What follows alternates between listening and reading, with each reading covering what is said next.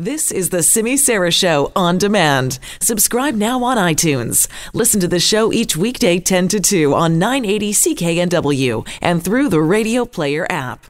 Hey, earlier in the show, we actually had a great chat with BCTF President Terry Mooring about the ongoing negotiations between the Teachers Federation and the government. And joining us on the line now is Stephanie Higson, the president of the BC Schools Trustee Association. Thank you so much for joining us, Stephanie. Thanks for having me, Jody. I want you to listen to just a piece of what Terry said a little bit earlier with regard to 2-2 and 2 mandate. Teachers are the second lowest paid we're the second lowest paid nationally. And so teachers in BC make less we're only second to Quebec. So Quebec makes less than teachers in BC, than its teachers in BC. So it's really significant, having a real big impact on teachers coming from their jurisdictions to BC. And so 2-2 and 2, we understand that to be the mandate. We get it. But there are other things that other unions were able to do to increase their salaries, and that's what we're looking for as well. So that piqued my curiosity, and I thought, I need to tag that for Stephanie later in our conversation. Can you give us an idea of what Terry's referencing there? Well, I can't because I don't sit at the bargaining table with those particular unions. But what I can say is that there is certainly an ability to help teachers adjust their pay beyond the 2-2 and 2, but it has to happen within the entire budget that we have to work with. So we're being provided with 2-2 and 2 as a pay increase. Yes. And if we want to do things like make grid adjustments or things like that, we can do that, but we have to do it within the budget that we're provided. Those things are possible, and we're happy to help do that. And we really want to help the teachers meet their objectives as well at the table. So that would be the bargaining piece, that the teachers, the BCTF needs to give up something that costs money in order to move money into that grid that they're talking about. Exactly. Can you give me any insight, Stephanie, on the pieces that seem to be the stumbling blocks, sort of the verbiage within? Terry was referencing that there were things that were sort of stalling the conversation prior to, and good news that everybody's coming back to the table later on this month and a couple of weeks in March as well. So there's a lot of good here. Have some of the roadblocks been removed? Sorry for the pun, given recent news stories. You know what? I appreciate the pun. So I think that when you ask, what are the roadblocks, things that we're looking for are being characterized as concessions, but we look at them as changes. We're not proposing anything that would result in the elimination of any jobs. We're talking about changing the way the language currently lays out so that we can have a focus on being able to talk about what counts as modern and robust student supports, because some of this language most of it, in fact, dates back to the late 80s and early 90s. And all of us know that the students in front of us have changed significantly since then, as well as the way we teach them.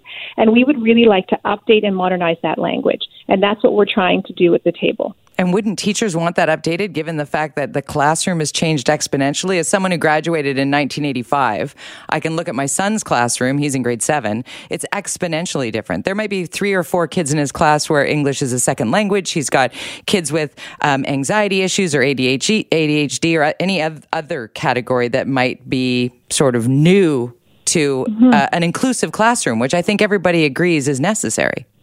Absolutely. I think that's what the employer is trying to do. We're trying to make sure that the language we have in the contract that, really helps make sure that our teachers have good working conditions, also meets the needs of the students that we're trying to serve. And that's what we're trying to do right now at the table. And I can understand from the perspective of the teachers why after the 15-year fight, all the way through to the Supreme Court of Canada, that they would be very nervous about changing that language.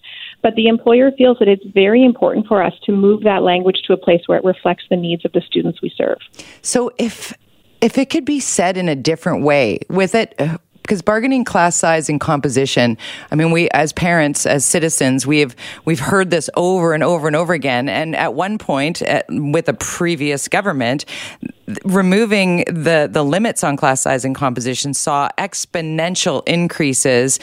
If so, teachers would have these massive classrooms that were so diverse. And my kid's kindergarten teacher had 6 kids who spoke all different languages. No two had the same first language, and none of them spoke English. She spent the entire time managing those 6 kids. She's like, I don't even have time to check if your son is learning anything. He's safe though. He's safe. That's not enough. So how would we phrase it differently other than using terms class size and composition? Is that the question that you're looking for? Is there another way to do it that doesn't sort of lead to stress for teachers in the bargaining room?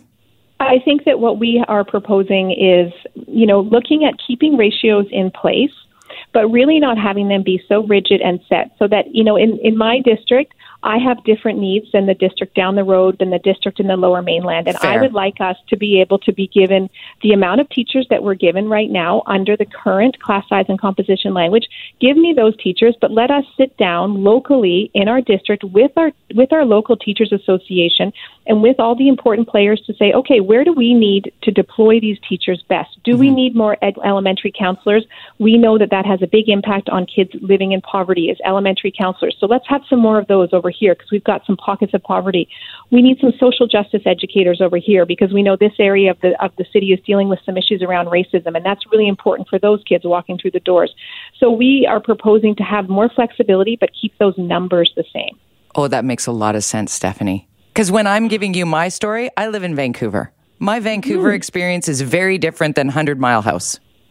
Yes, absolutely. And I live in Nanaimo, which is very different than, West Vancouver or Victoria or even Vancouver. So we all need to be able to, what we want is to be able to have a nuanced discussions about what are the student learning needs in our communities and how do we best meet their needs with the teachers we have. It is a very different classroom than it was years ago. And what I'm hearing from you as the president of the BC School Trustees Association is that you understand that and are definitely forward thinking on how to, because really this isn't about teachers or government or associations. It's about children. It's about the students. I'm also a parent with 2 young kids in the system, and I'm in those classrooms regularly watching the amazing work that my children's teachers do with the students they have. And also as a former teacher, I was a secondary school teacher for a number of years in Ontario, not ever in BC, but I recognize the dynamic nature of teaching and really want to make sure as an employer that we optimize student learning conditions, but also protect the teacher workload provisions that are so important to them. I'm feeling optimistic, Stephanie. Should I be? I'm always optimistic about this. I really, really am hopeful that we can get a fully negotiated agreement through this next round of mediation.